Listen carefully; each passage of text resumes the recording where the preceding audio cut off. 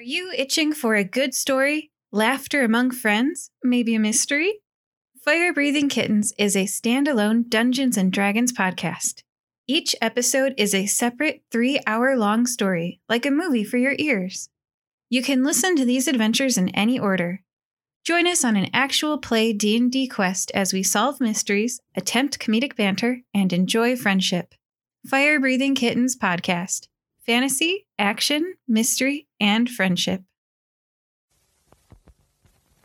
Ladies and gentlemen, please notice that exits are conveniently located at the front and rear of this auditorium.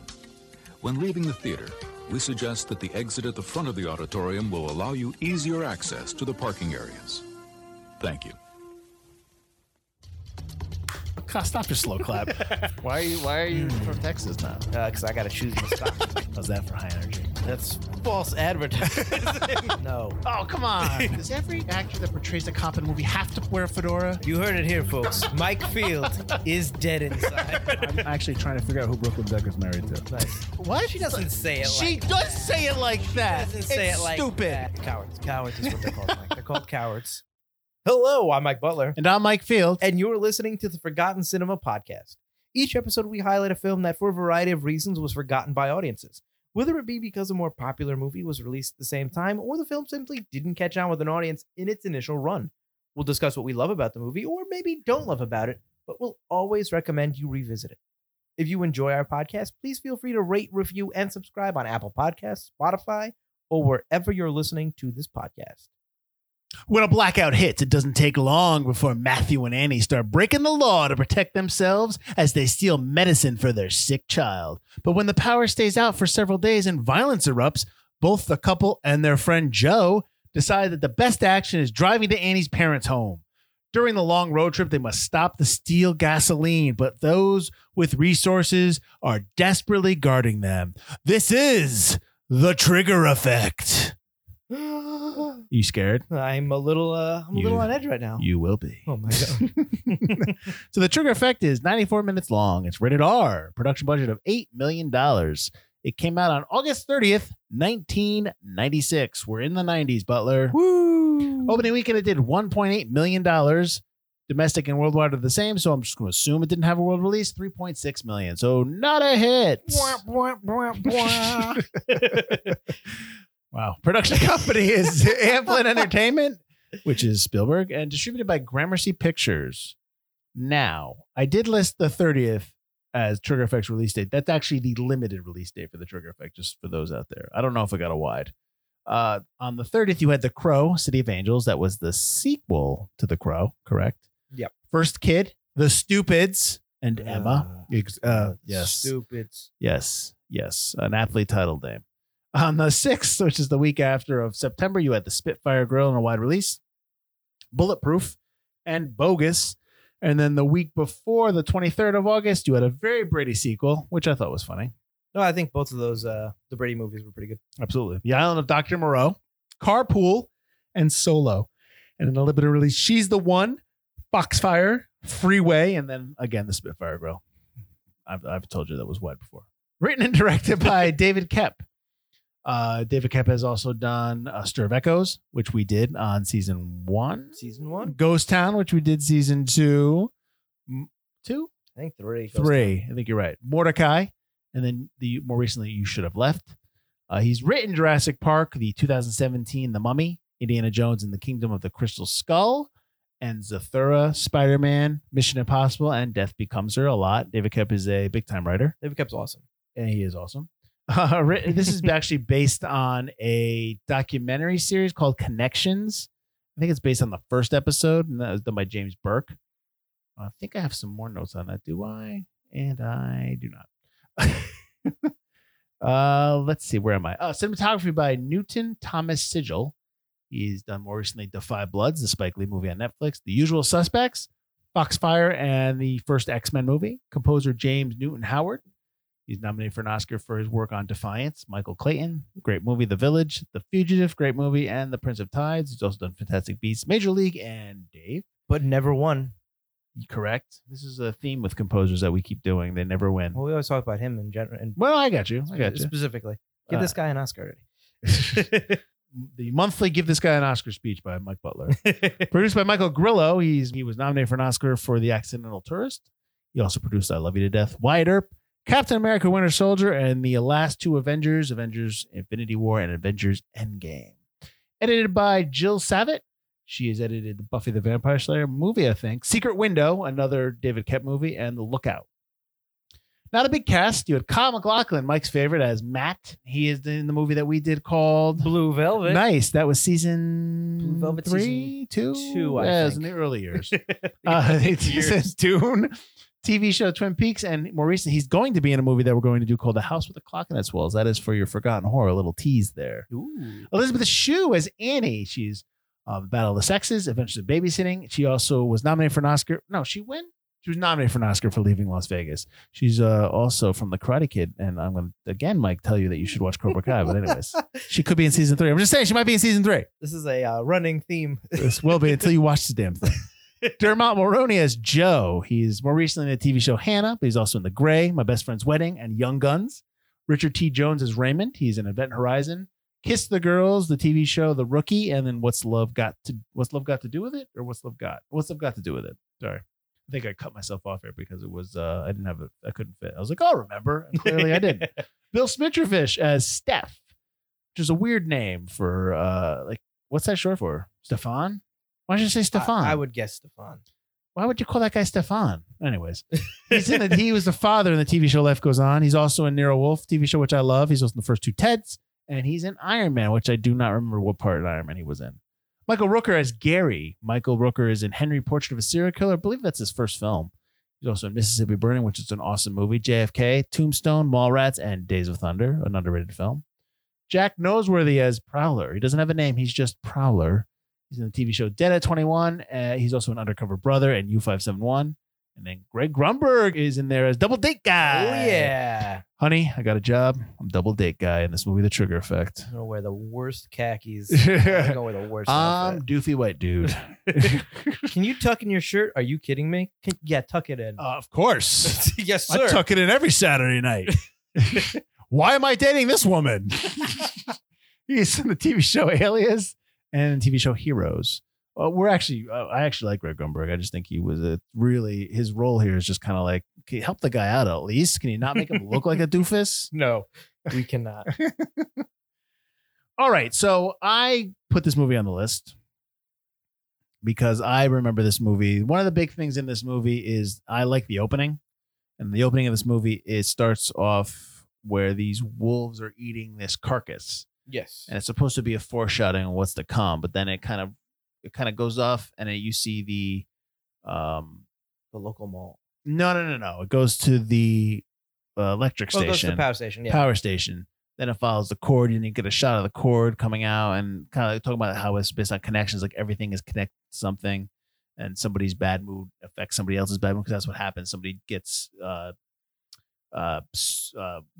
icy or something spilled on the dude, and he gets all ticked, and he bumps into this other guy, and he's like, "What the heck, man?" And then he's I was gonna fight him. I swear I was. And then he fights. He yells at his girlfriend, and then they meet Double Date Guy Greg Grunberg, and he's like, "I'm sorry, he's just mad. He's just mad." And they kind of like, and then it ticks off Grunberg's date. She goes to the line, and she just absolutely cuts the line, cuts Richard T. Jones off. Is every right to yell at her there. And shame on the concessionist for not saying something.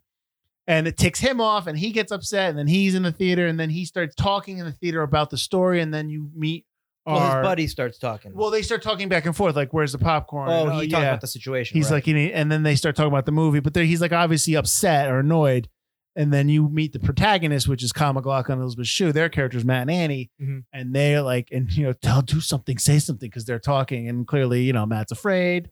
Because Matt's got a little bit of is he biased a little here, or is he just kind of just afraid of saying something? I think the whole thing is he's afraid of acting, right? Okay. Doing something, so he doesn't want to say anything or make a scene. Right. So you just kind of get the sense that that's how this movie starts off, wherever the one thing leads to another, and that's kind of like a little running theme throughout the movie. I liked this opening quite a bit because of that. That's what when I first watched it, I was like, oh, I'm really into this. Now, mind you, I'm 21 when this movie came out, so I'm just starting to realize that I want to be a filmmaker and writer and all that stuff, and doing all this stuff, and so that's kind of like this movie was just like, oh, I was interested in the storytelling aspect of this movie. Okay. I know you weren't a huge fan of it as much as I am. I still like this movie. I know you don't. Yeah, I'm not a big fan of this movie. Right.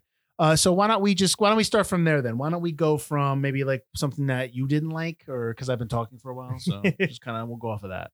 Well, before we begin with what I don't like, which is most of the rest of the movie, I do like that opening. The opening is really good. It's when the power shuts down that I think it's just so ridiculous. Okay. It's so ridiculous in such a short amount of time. And I can't connect to any of the characters. Maybe Joe, Matt and Annie's friend. He's one of the ones I maybe connect with more than the other ones because he's a little more human. But I just find the situation ridiculous, and I get it's trying to tell a story, so they have to be ridiculous. It's got to be overblown, but just 3 days of no power and the world just kind of ends. It's just a little ridiculous. It's not just no power though. There's a giant heat wave going on. Right. Everybody's hot and there's no power. It's just supposed to be. Whoa. Okay, dude. It's supposed to be people reach a boiling point, and to be fair, like no power, heat wave, so there's no air conditioning, so people are already kind of on edge. And I got to be honest, I didn't have power for 3 or 4 days during a storm, maybe a month ago. It gets to you at some point, not to the point where I'm gonna get my shotgun and start shooting people. No, not to that point. You didn't go to the gun store and sell your watch? Not to anything like that. But it does get to you, just like, and this is in '96, so we're not even we're talking no Wi-Fi, nothing like that. Nothing. I shouldn't say no computer, but like no expectation of always being connected like it is now. This movie might make a lot more sense now because there's that how everyone's always connected to everything. Yeah. And as soon as you take that away, it can get a little unraveling. I would believe it a little, maybe not to the extremes they go, but maybe if it was today, it would be a little bit more believable. But now, here's the thing, though. In this movie, they're in the process of building their house or having an addition added, and Joe is their friend, and he's a contractor, and they don't ask him to do it. And there's a little back and forth between Joe and Matt in this movie, which we'll get to. Mm-hmm. But they have somebody who breaks into their house, quote unquote prowler, and he's shot dead. Now he's shot dead. It's a little circumstance. It's a little like he's just shot like by their neighbor. Yeah.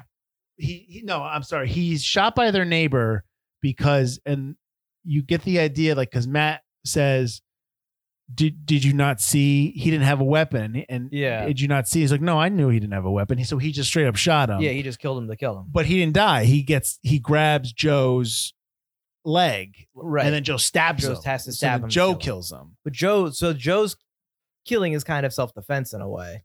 It is, but it still affects Joe. For sure, yeah. Right.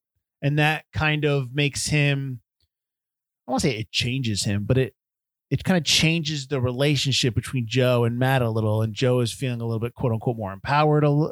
Just he openly flirts with Annie, and she openly flirts with him. There's that kind of, you're not my husband kind of thing, and because Matt's kind of a flake. Like when she, in the first night, because was it the first night that she kind of is turned on?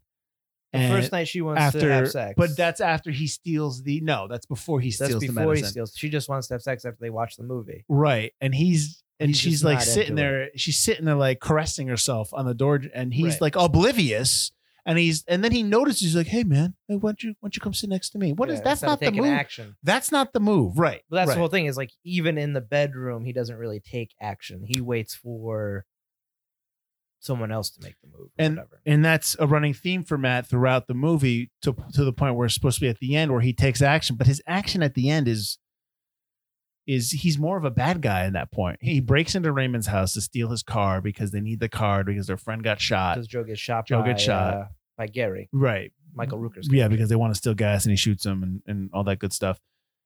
But like he's the bad guy in that. And if I was Raymond, I wouldn't absolutely believe him when he's like, I just need the car and I'll bring it back. I was like, no, I mean, like, get out.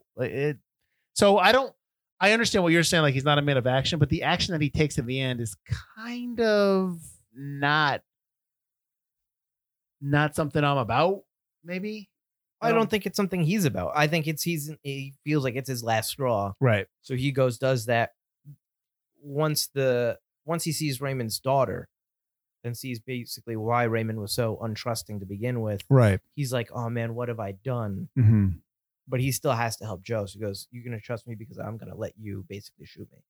I have to take this car. I got you. You can shoot me if you want. But Matt has a history of, in this movie, of jumping down people's throats, especially we haven't talked about how he steals the medicine. If he doesn't get his way, if like his peaceful, just asking, being the nice guy doesn't get his Right. way, he's upset by that. It's like he doesn't. He's a bit of a Karen. Kind of. If the world doesn't work in the nice, proper way that he wants, he gets all disjointed. But it's almost, is it too much, do you think? Yeah, I think this whole movie is a little too much. Relax. But yes, I think it's just he jumps the gun way too quick all the time. But he didn't jump the gun in the theater.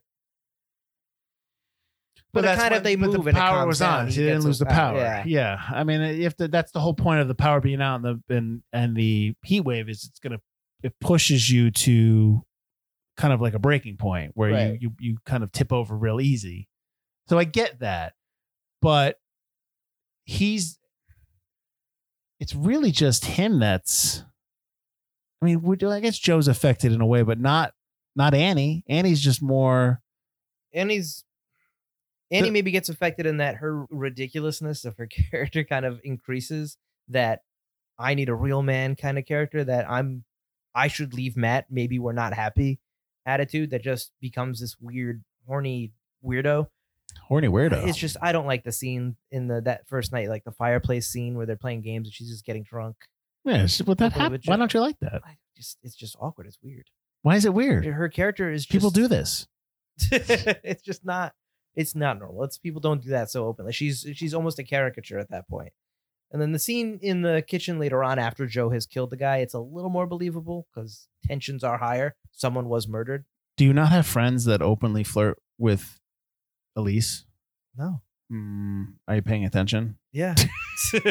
There are people that there are not good people in the world, Mike. And I sometimes understand you have to like, you know what? You should go to like a PTO meeting or like some kind of event where all his parents are there because you can spot it. You can be like, what's going on there? Like when here's something that's a red flag. So I pick up my kids at school when we were doing that. Yeah. And you notice like there's one father there and he's like talking to like 5 or 6 women and it's just like, come on, man. I mean, like there's social and then there's what's going on. What's going on here? So that stuff does happen. And I'm not saying that it's going to happen with you, but you just keep an eye out. Keep an eye out. You never know. You might have invited Joe into your house. It's less Joe's fault. It's more Annie. Just like absolutely just. Well, she's got a milk toast husband. He stinks. I understand that. Just leave your. I don't know. But then I don't like Annie. Then I don't like Annie, and I don't like any of the characters. That's fine. Maybe you're not supposed to like any of the characters. Then why do maybe I care about the maybe it's movie? not about liking or disliking them. It's just understanding that sometimes people become something that that they never thought they could become in terms of just like you look at the Michael Rooker character, like the Gary character. When you first see him at the end, he's set up as to be a bad guy, Right. But he's not. I mean, he is because he shoots Joe, but he's just somebody he's got no gas. His car broke down. He's just needs a lift. Trying to get a ride, and you think he's the bad guy because of how and nobody helps him. you Yeah, see him through their eyes, kind of. Absolutely. That suspicious way. and granted, he does shoot Joe, But Joe's about to shoot him. Well, I think he was going to scare him. I think. Yeah, you but- really think Joe was going to but blow him away? Gary doesn't know that. Oh, I hear Yeah. you. No, I got you. But no, I that part I really liked because I liked when Gary shoots him and then he's shocked by his own actions and he's Right. like, "I wasn't going to do anything. Right. This is your fault. I just wanted some gas. I just wanted a ride." Yeah. And on the flip side, you almost have that same kind of character, same kind of moment. We talked about it already when the Prowler gets shot by Steph, where he shoots him and he knows he didn't have a gun, but he shoots him anyways because he's obviously he was afraid. And then he plants the weapon, Right. which kind of gets Matt all up in arms and upset, doesn't understand how he could do that. And that weirds Matt out a little bit. I think that's the first time you see some bravery in Matt. Him he lies for Steph, but he more lies for Joe. Right. But that you did something wrong and I don't owe you anything and I'm not going to talk to you and I'm not going to. What you did is messed up. Right. You get that too at the end of the movie too, when Matt sits on his front porch and he sees Steph. Steph goes inside. Yeah, he's Yeah, kind of like claiming his territory. Yeah, he won't talk to him. Was that after when they shoot the Prowler or when he stabs the Prowler? Is that before or after they get the gun? Do they get the gun the next day? They've already had the gun. Because she Annie has throws thrown it in the pool. No, she throws it. So the night that the Prowler shows up, Before she goes to bed, she takes the shotgun and she tosses it in the pool. and And then okay, Joe yep, wakes them yep, both up, yep, and you think Joe's going to murder Matt or whatever he's going to They do. kind of they have that little thing. Yeah. Yeah. That night they kiss though. Annie and Joe kiss that night. They kiss after the Prowler. Right. Okay. So then he goes, because where's the shotgun? I threw it in the pool. You threw it in the pool? Yeah. And then he's all mad. So Matt has the baseball bat, Yes. and he's got the and Joe's got the knife, and that's how they Go after go the after Prowler. the Yeah. The next day, Joe jumps into the pool and he's testing all the shotgun shells. Which makes me like when Steph shoots the Prowler in the middle of the street, everyone comes out. When Joe's in the backyard in the middle of the day testing the bullets and he fires one, nobody comes up. No. Okay. Oh, it's just a neighbor testing the shotgun out. What I thought was interesting is how quick the cops come after the shooting of the Prowler. It's like, so there's no phones. Your neighbors haven't even come out yet. Now the cops are going to show up. Well, I mean, you could explain that away with it just doing routine rounds, but But I that's a cop understand. movie, yeah. I understand. I get it. Yeah. I can't believe you didn't like this movie. I was not, and I thought I was going to like it because of David Koepp, and I love Kyle MacLachlan, and I really like Dermot Mulroney. He just isn't in enough stuff. Well, we talk about. I think we talk about. Was it in this movie or was it another movie he was in that he's a trained cellist? He's he does like movie scores. He'll work on like orchestral scores with. He'll just be one of the guys in there, and he's like extremely talented. That's pretty cool. Yeah, that's just pretty cool. That you. I think that's a pretty neat fact that he does that. I mean, it's cool when actors have like other things that they do within the film other than being, oh, I'm now a quote unquote producer on this movie. Yeah. Like when they're actually more involved in I did this or that, or you learn Topher Grace's edited stuff like that. That they take more of a hands-on approach in things. I like that. Yeah, that was more forward. I think Topher Grace editing it was a lot of it to do with like just kind of. It's a hobby for him. It's a hobby too, but I Right. know he had to do it after he was in Black Klansman because he plays David Duke, and it was such a evil role that it really bugged him to do it. Right. And even like I think he was on the set, and like Spike Lee is telling him, "No, you're doing this because it's you. You need to be this guy." And so I think he edited some. I can't remember what he edited, but I think that he had edited Star Wars previously, so I think this was The Hobbit. to kind of like cleanse his palate kind of thing. Right. I know I mentioned that this is based on the Connections TV show, like the first episode, like the nonfiction show. It's also a little bit inspired by the Monsters Are Due on Maple Street, which is the Twilight Zone episode, Mhm. and then a stop at Willoughby. I know about the Monsters Are Due on Maple Street. I don't know about a stop on Willoughby because they live on the corner of Maple and Willoughby. Do you know about the second one? I don't know that one. I don't is. know that Okay, one, no. obviously I know the Maple Street one. I do know that the ending reminded me a lot of, because I saw that fact while I was watching the movie. So at the end of the movie, when Matt goes back inside his house and it's more complete and you can see into the kitchen through their big bay window they got now, and the camera pans up, it's very Twilight Zone, Right. 1960s-esque, like perfect suburbia and the way it's lit and stuff like that. And the camera pans up. You like that? I like that. You shot. know what? You know what else you would like? The Vast of Night, which I've told you to watch several times as well. Just to go back to Mulroney and his trained cellist stuff, he's actually worked on the scores for Rogue One, Star Trek Into Darkness, and Mission Impossible 3 and 4. Ooh. Right? I Good like most stuff. of those movies. You don't. Let's see. Let's guess. You don't like MI3. Correct. You're incorrect. It's not that bad. It's, Philip Seymour Hoffman is awesome in that one. I watched it again. Come and on. I still didn't like it. Philip Seymour Hoffman is great. He in that is movie. amazing in Man, that. I know you. That doesn't I know make what it you- the I know best your movie. name. I know, man. He's good in that that I'm gonna role. find your family. Oh I'm gonna God, it's so kill 'em. awesome. Come on, I can't believe you don't like that. I like him. But the movie itself is not good. Oh, agree to disagree. You're wrong. Fine. This movie's also You're wrong. So we talked about Matt a little bit before, and we mentioned that it's somebody who jumps quick to anger and stuff like that. right. But I want to jump on that a little bit more. Do you ever think he learns his lesson? Do you think like at the end of the movie he actually learns a lesson? Because I don't think so. Because like here's my note. I get Matt's anger and frustration, but he's never empathetic to anybody. And we talked about that a little bit. He never shows any kind of empathy. He has that moment with the neighbor when he shoots the burglar in the beginning. Like you kind of get the sense that he's supposed to be the conscience of everybody watching the movie, Right. but he's not. He's just always angry. And I don't think he ever, at the end of the movie, ever learns a lesson. I think he and Joe learn a lesson together and Sure. appreciate each other, and they put aside their differences. And obviously, Matt realizes that what Joe has always been envious of isn't like getting with Annie, but that life that Matt has, that husband, wife, kid, house kind of thing. Yeah, Joe wants that. Joe wants that life. And I think Matt learns that, and they kind of become closer together at the end. But yeah, I don't think Matt really learns his lesson because he goes in all angry and frustrated. Right. Figures out that way sucks, which he always kind of thought sucked. Goes back to his meekness to try to win the day, and his meekness kind of wins. Yeah. I guess. So he really doesn't. I agree. I don't think he really learns a lesson. The only lesson he learns, or he kind of reestablishes his friendship with Joe, and that's essentially the only character change, I think. And I think Annie doesn't learn a lesson, but just stays with Matt because the movie calls for it. Do you think she's underwritten?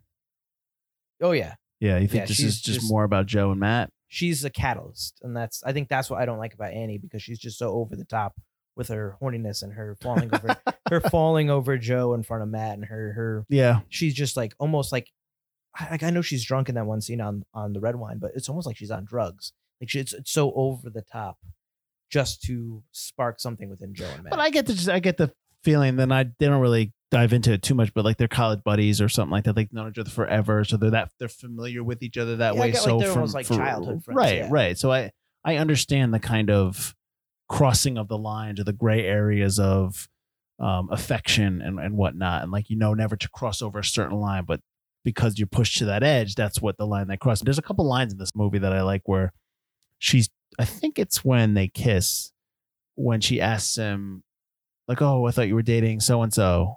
You know what I mean? Like, right? Yeah. He's like, "No, we broke up," and she's like, "That didn't take long," and he's like, "Long enough." Yeah. Like I like that line. I love the line when they're playing the games, and I think it's Matt who says, "Let's play life," and Joe's like, "Nobody plays life anymore," and it's like, "Yep." And that kind of works on both levels. But I really like the line, and I think it's just a throwaway line, when they're going to go downstairs and not kill, but they're going to go downstairs and stop the prowler. And Joe turns to Matt and he's like, "You ready for this?" Like, it's like really like quick. It's like, like, okay, let's go. That's almost like, yeah, let's go. You kind of like, or it gets you interested into the scene. Right. So, and that might've been, I wonder if that was like just a throwaway line, or they just tossed it in there or whatever. But I like that line. I like little moments like that. But yeah, no. And then I think that same, like, I'm just going through lines now. That same moment with Annie and Joe, when they're kind of like flirting a little. It's in the kitchen. I think it's lit all blue because most of the night stuff is like all this like moon blue nightlight kind of stuff. It's very 90s. Yeah. Higher budget. Right. Not like Red Rock West 90s night lighting, but like a slightly higher budget. But it makes sense because the opening of the movie, when they have the wolves and they go up to the power station, the light that's up top that's flashing is a blue light. Oh, for sure. So I think blue is a theme here. I believe the poster is mostly blue. It is. Yeah. It's definitely shaded blue a lot of times in the movie, especially at night. But in that scene when they're in the kitchen, she asks Joe, like, "What are you thinking?" And he's like, "Nothing good." Like that kind of line too. Right. Like stuff like that. There's just a bunch of lines in here. Maybe that's just, we said we like David Koepp. We think he's awesome. David Koepp's dialogue is awesome. Right. There's a lot of stuff there's a lot of stuff in this movie. I think when we did Stir of Echoes, we mostly just commented. We just were repeating lines that we really like, because that's Koepp is great dialogue. I always remember the line in Stir of Echoes when Kevin Bacon's like, "I didn't think I'd ever be just this ordinary." Like that line, I thought that's a great line. It's such a good line. But anyways, yeah. So there's, in terms of the dialogue and the character interactions, I think we both can agree that those are well done. You're more on like the glass half empty side than I am. I'm more on the glass half full side in terms of the overall story elements, which is fine. But I think we have basically the same kind of quote unquote issues in terms of just the plot, right? And I think story. Our issues are the same, although I don't like the Annie stuff as much as you seem to like it. Well, what do you mean? Like what Annie stuff? She's just ridiculous. I just don't, her character, on the whole, like, no, I agree that it's a little underwritten. Yeah. And she's not, this is clearly a Joe and Matt movie, and she's in the middle just to kind of stir that up. Right. But then again, I don't understand what type of movie you're telling if you're giving her a bigger role. That's all. No, I mean, you have need to more. give her a subplot, or something else has to happen. It would make for a longer movie. She needs to go with Matt to go break in, like stuff like that. There probably needs to be another character here. She doesn't really ever interact with Gary initially. She's always in the car with the baby. Mm-hmm. She never really interacts with Raymond. Maybe in the opening when she's like, "Say something," but in the theater. But that's That's coincidental. She has no interaction in terms of any kind of dialogue. Even honestly, she doesn't have any kind of dialogue with anybody with the exception of Joe or Matt. When the Prowler gets shot, they all go to the neighbor's house and sit around. She's there, but it's all like a group dynamic. She's never really interacts with anyone else other than Joe and Matt. Right. I don't think Joe and Matt really interact either.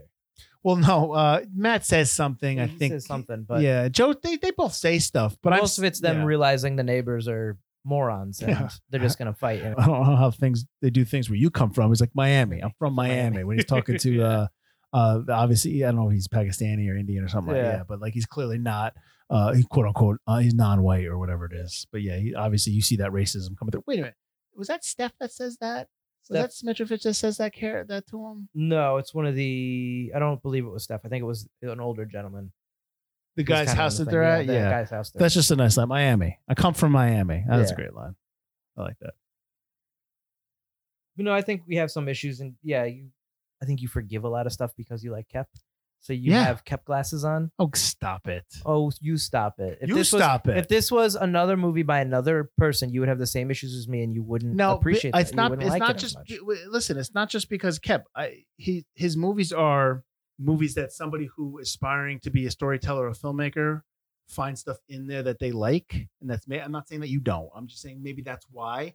But you don't like Secret Window. I really don't. I know you don't like Secret Window. I mean, you've watched it once, but that's okay. Yeah. How many times if you really don't like something, do you watch something? I get you, but I'm just saying, like, it's. But again, this movie came out when I was 21, so this is when I was first starting to get into stuff like that. I gotcha. And even now, like I said, there's stuff that I agree with you on a lot of your points. I'm not so like negative on it like you are. You're real negative. Yeah, I'm real negative, Nelly. Real negative, Nelly. The last like 8 movies we've done that I've chosen, you've been like, there haven't been good. I get one that I don't like. You're just still ticked off about Rango. Listen, man, I mean, it's got like a lot of one shots that I like. It's got a lot of long takes that I like. I've just talked to you about dialogue that I enjoyed. I like the character of Joe. I like his character. I like that he's not one note. He's layered a little bit. Joe's a really good character, right? But unfortunately, Joe takes a backseat to Matt. I'm not a huge Matt guy. I love Kyle MacLachlan, and I'm glad he's playing a more normal character, whereas he usually plays a weirdo. He's a bit of a puss in this movie. He is, but he's not playing someone who's David Lynchy or like a Tim Burton-y kind of oddball character. That makes sense. So it's good to see him in a more mainstream kind of way, but yeah, he's not interesting. Joe is interesting. Joe is layered, and we don't get enough Joe. And Joe gets shot for the last third of the movie. So true. Joe's whole action is to shake there. Yeah. Well, you also have like Matt's not. He's kind of a dick. Like when they go to buy the gun, he's like, "So you're good with this stuff." You go ahead. And it's kind of like it's like a backhanded. Like Matt's like all white privilege. Like he's all like that kind of. I can understand why people don't like him. Yeah. Oh, for sure. Yeah. And he doesn't live in the real world. I don't even know what his job is. Like I have the feeling that his job is like Chandler in Friends, where he's like a transponster. Like that's not his job, but like that. His job is just probably so bland. His job is boring office guy. Yeah, exactly. Like Joe is actually somebody who is living in the real world, deals with people on a more personal level or more realistic level. He's a contractor. Yeah. Right. So, you clearly, you get the idea that he's a good contractor. He talks about when he comes in, he's like, I could have done this for you. You're getting ripped off. And and you can understand why Annie is attracted to him because he's a quote unquote real man kind of thing. Yeah. I think that's probably why we both like that Joe character, because he is a little bit more rounded and he's a character that we can root for a little bit more. Whereas Matt, I'm sorry, but I know that like you talk about how at the end of the movie, he sits down and he kind of claims his territory when he stares at like, I don't feel that heroic moment for him. I still think he's a puss. You know what I mean? For him in that moment, his character, sure. I think he's learned to stand up to himself. I don't think he's a puss at the end, but I do think he's still a selfish dick at the end. Yeah, I got you. I don't think he's learned. He's closer with his friend, but I do feel like he's maybe a little bit braver. Like I feel like if someone yells at him, he's gonna stand up to him a little bit. But then I think he'd get his ass kicked. Oh, for sure. Yeah, and he deservedly so. He's still not a good guy. You know what would help him? some Cobra Kai lessons. All right. It's a bad throwaway. What? I like that. All right. So Mike didn't like the trigger effect. I did. We both like Joe and the trigger effect. Is there anything else you want to bring up about the movie? I like when he gets into Raymond's house. The whole movie's blue. Yep. And the way it's lit at night when he gets to Raymond's house is like definitely like spotlights everywhere. Right. But when he gets into the house has this orange-red motif to it. It's also lit by the fire. He's got the fireplace going. Right. So it's really orange and red against that blue motif we've been seeing for most of the movie, especially during the night scenes. That I really like that change. Like Raymond doesn't live in their world, Matt, Annie, and Joe's world. He lives in his own story. And he we see a little bit of it. He has his own story. And I really enjoy that color motif that changes once you're in Raymond's house. I kind of would have liked to have seen this movie be more of an ensemble piece where you had more of Raymond's story, you had more of Gary's story, kind of bringing them to a moment. that a little bit more. Yeah. I think that would have been something that would be more interesting to see. Yep. Because you do kind of have that blending, because when they are in the gun shop, Raymond's in there asking about bullets for his gun, for his handgun. Yes. So it would be nice to kind of see the story plot kind of like intersect and intertwine as like leave Joe and Matt for Raymond and his story. I mean, granted, you're not going to get the reveal of the daughter because you kind of hide that in the diner. Restroom. Right. But still, I think it would be a little bit more engaging in terms of an audience watching it. I don't know. Yeah. I that would have been interesting. I would have liked that. Yeah. Yeah. I think the idea of the trigger effect, I think it really is more, you can get your point across. You can tell your story better with an ensemble piece and tell how different people, rather than just focus on the three white people that live in suburbia. I think that's a little bit not indicative narrow. Narrow is a better term. A bit narrow view of what your story you're trying to tell. I also think for me, I need a better catalyst. I need something a little bit more. I need than a heat wave and maybe a few more days have passed. Sure. It's 3 days. It's just not enough time for me. Sure. I think you do it a week, 2 weeks. You maybe fast forward a little bit of time. Oh, now we don't have food in the fridge, kind of a thing. Like you don't really get to the point where it's like, again, this is like pre-internet and stuff like that. These people in suburbia chill in your pool with the heat wave. I think it would. I really think if you did something like a movie like this now, where everyone's expectation is to always be online and connected and to be able to contact people, and you remove electricity, but you also remove cellular data network and internet. Like that is something that after 2 or 3 days that you're going to get stir crazy.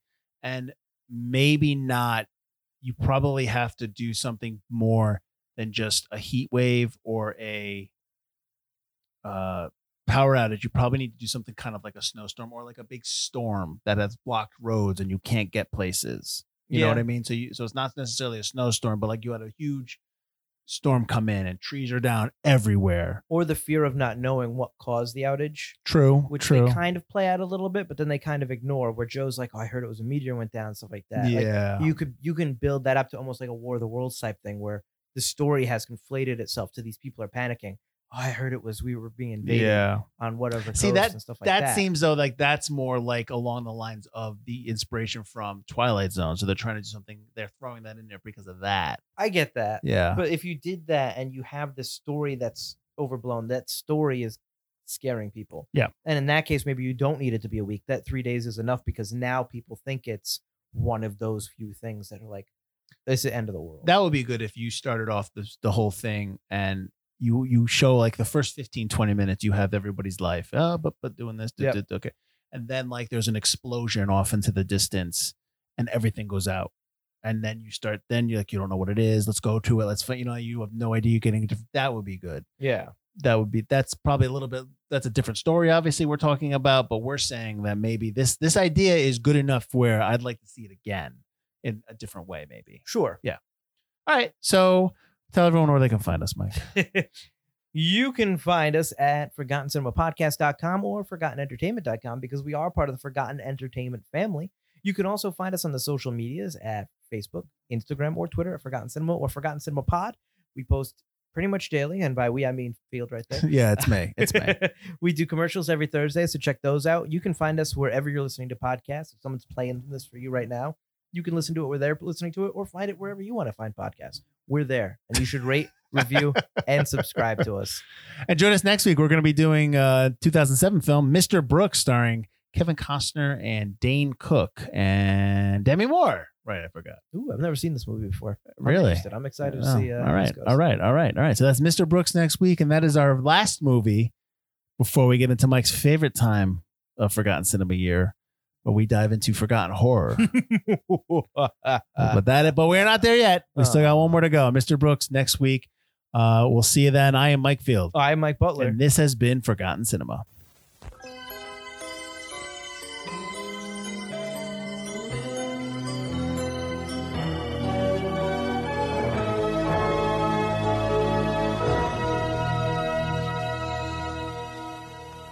I'm from Miami. I just like that line. Listen, it's just the pink stuff. I need the pink stuff. It's in the pink Oh, file. that's You've right. got We it didn't even behind the talk counter. about I that know you've got it dude. behind the counter. You didn't talk about that guy. That is the scariest pharmacist I've ever seen. Scary. I love the guy with the ball who just Calls him out. is helping him and then calls him out. Hey, man. I'm an agent of chaos.